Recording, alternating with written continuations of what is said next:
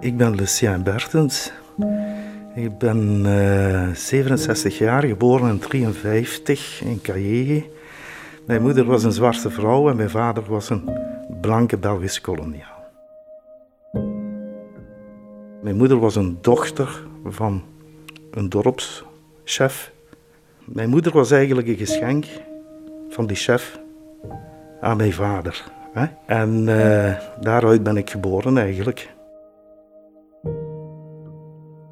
Maar aan mijn moeder te zien was het toch ook haar liefde eigenlijk. Dat wel. En hij heeft het ook altijd gezegd tegen mij. Dat heeft hij wel gezegd.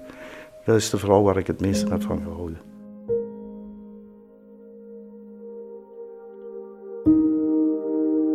Je luistert naar Bakongo Limburg. Een podcast over het turbulente verleden van de Democratische Republiek Congo. 75 jaar lang een kolonie van België. Die geschiedenis probeer ik een stukje te reconstrueren aan de hand van de herinneringen van oud-kolonialen en uitgeweken Congolezen. Ze kijken elk door hun persoonlijke bril naar het verleden. Een bril die afhankelijk van de ervaring soms wat troebel is, maar soms ook glashelder. In deze tweede aflevering gaan we terug naar 1953. In dat jaar wordt Lucien Bertens uit Genk geboren in een klein vissersdorpje in het zuiden van Congo. Zijn blanke vader wil een betere toekomst voor Lucien in België en haalt hem na 2 jaar weg bij zijn zwarte moeder. Mijn vader die was agent sanitair, dus die ging de brousse in. Die zat altijd in de brousse. Hij was dan opgeleid Tropisch Instituut hier in Antwerpen. En zijn werk was werken tegen de malaria en tegen de melaatsheid. En zijn eerste missie was eigenlijk rond de Lualaba, rond Cayenne, het dorp waar ik ben geboren. En daar heeft mijn vader mijn moeder eigenlijk leren kennen.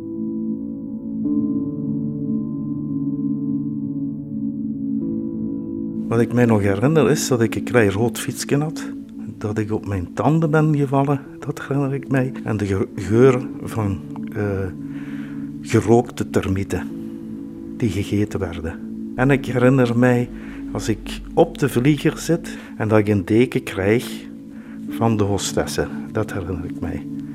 En dat ik een beertje in mijn handen had. Wat herinner jij je nog van je moeder als kind? Heb je daar nog een beeld van? Helemaal niet. Van mijn moeder heb ik totaal geen beeld. Totaal niet.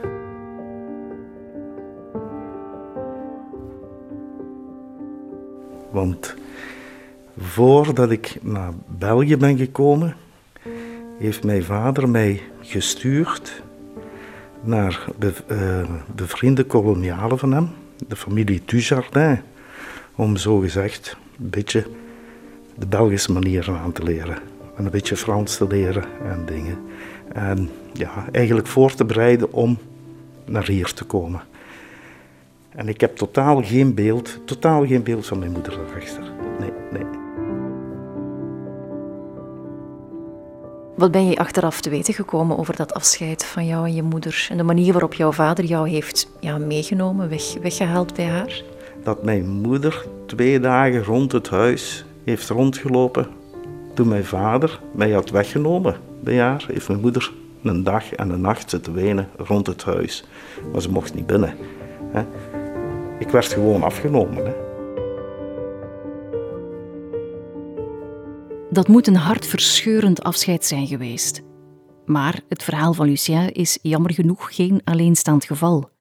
Tijdens de koloniale periode werden veel kinderen geboren uit gemengde relaties. En de zwarte moeders kregen maar weinig te zeggen over de toekomst van hun kinderen. Dat vertelt historicus Tom Kenis. In de geschiedenis van de koloniale overheersing wereldwijd zijn seksuele contacten tussen veroveraars en veroverden schering en inslag.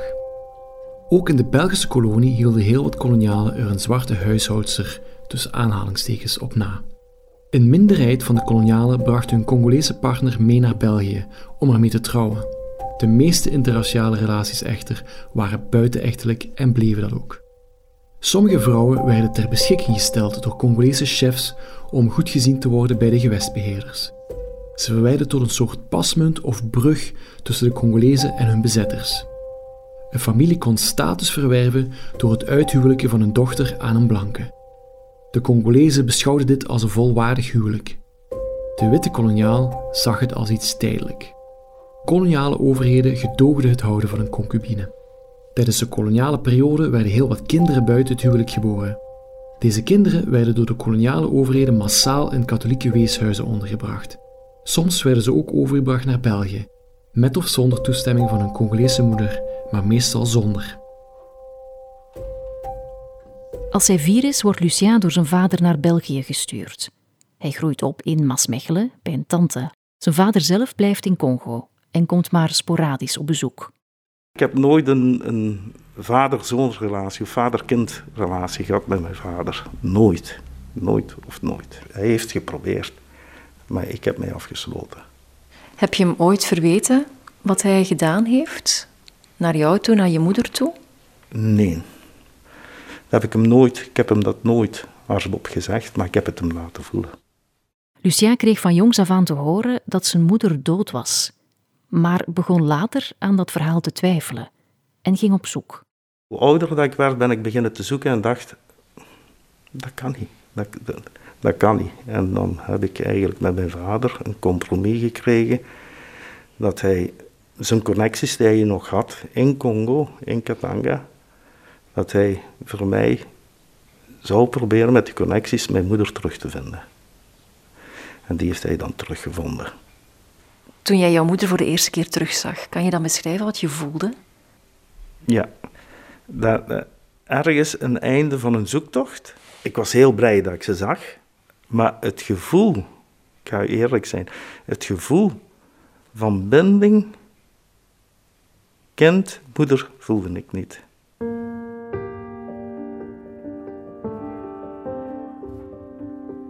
Hij heeft eigenlijk een betere toekomst voor mij willen zorgen. Ik was halfbloed en in die periode halfbloeden. En ook na de onafhankelijkheid, 60, die waren geviseerd. Want wij waren nog een erfenis van de Belgische staat. En in die periode hebben de halfbloeden zeer, zeer veel afgezien in Congo. Voor hem was het eigenlijk een goede daad. Maar waarom ik lastig was, dat ik wist dat daarna mijn moeder nog leefde, was dat hij een gedeelte van mijn eigen leven, mijn moedergedeelte, is volledig ontnomen geweest. Maar daarna hoorde hij ook, toen hij gestorven is, van zijn vrienden dat hij aan het zoeken was, een weg aan het zoeken was om met mij samen terug naar daar te gaan. Maar dat is er dan niet van gekomen, is dan plots gestorven in 88. Dat is er niet van gekomen. Maar dan heb ik altijd gezegd, dat is te laat. Dat was toch te laat.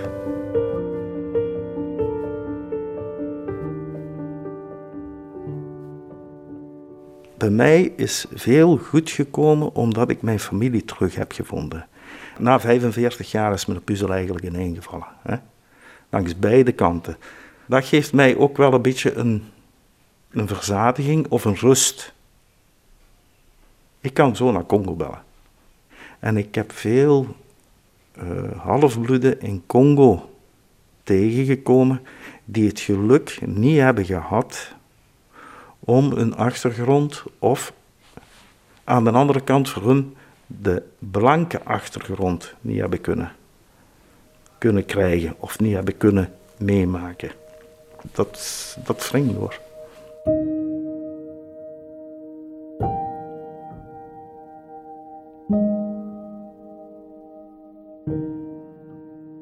Wil je graag meer weten over onze koloniale geschiedenis? Bezoek dan ook de expo Bakongo Limburg. Een expo ondersteund door de Vlaamse overheid op initiatief van het Stadsmus in Hasselt in samenwerking met verschillende partners. Alle info over locaties en data vind je op bakongolimburg.be. Deze podcast werd gemaakt door mij, Eva Droogmans, op vraag van erfgoedcel Mijn Erfgoed. In de volgende aflevering hoor je Edgar Trezini. Edgar vertrok als paracommando naar Congo in 1960, het jaar van de onafhankelijkheid. Amper 18 jaar oud en niet wetende in welke situatie hij daar terecht zou komen.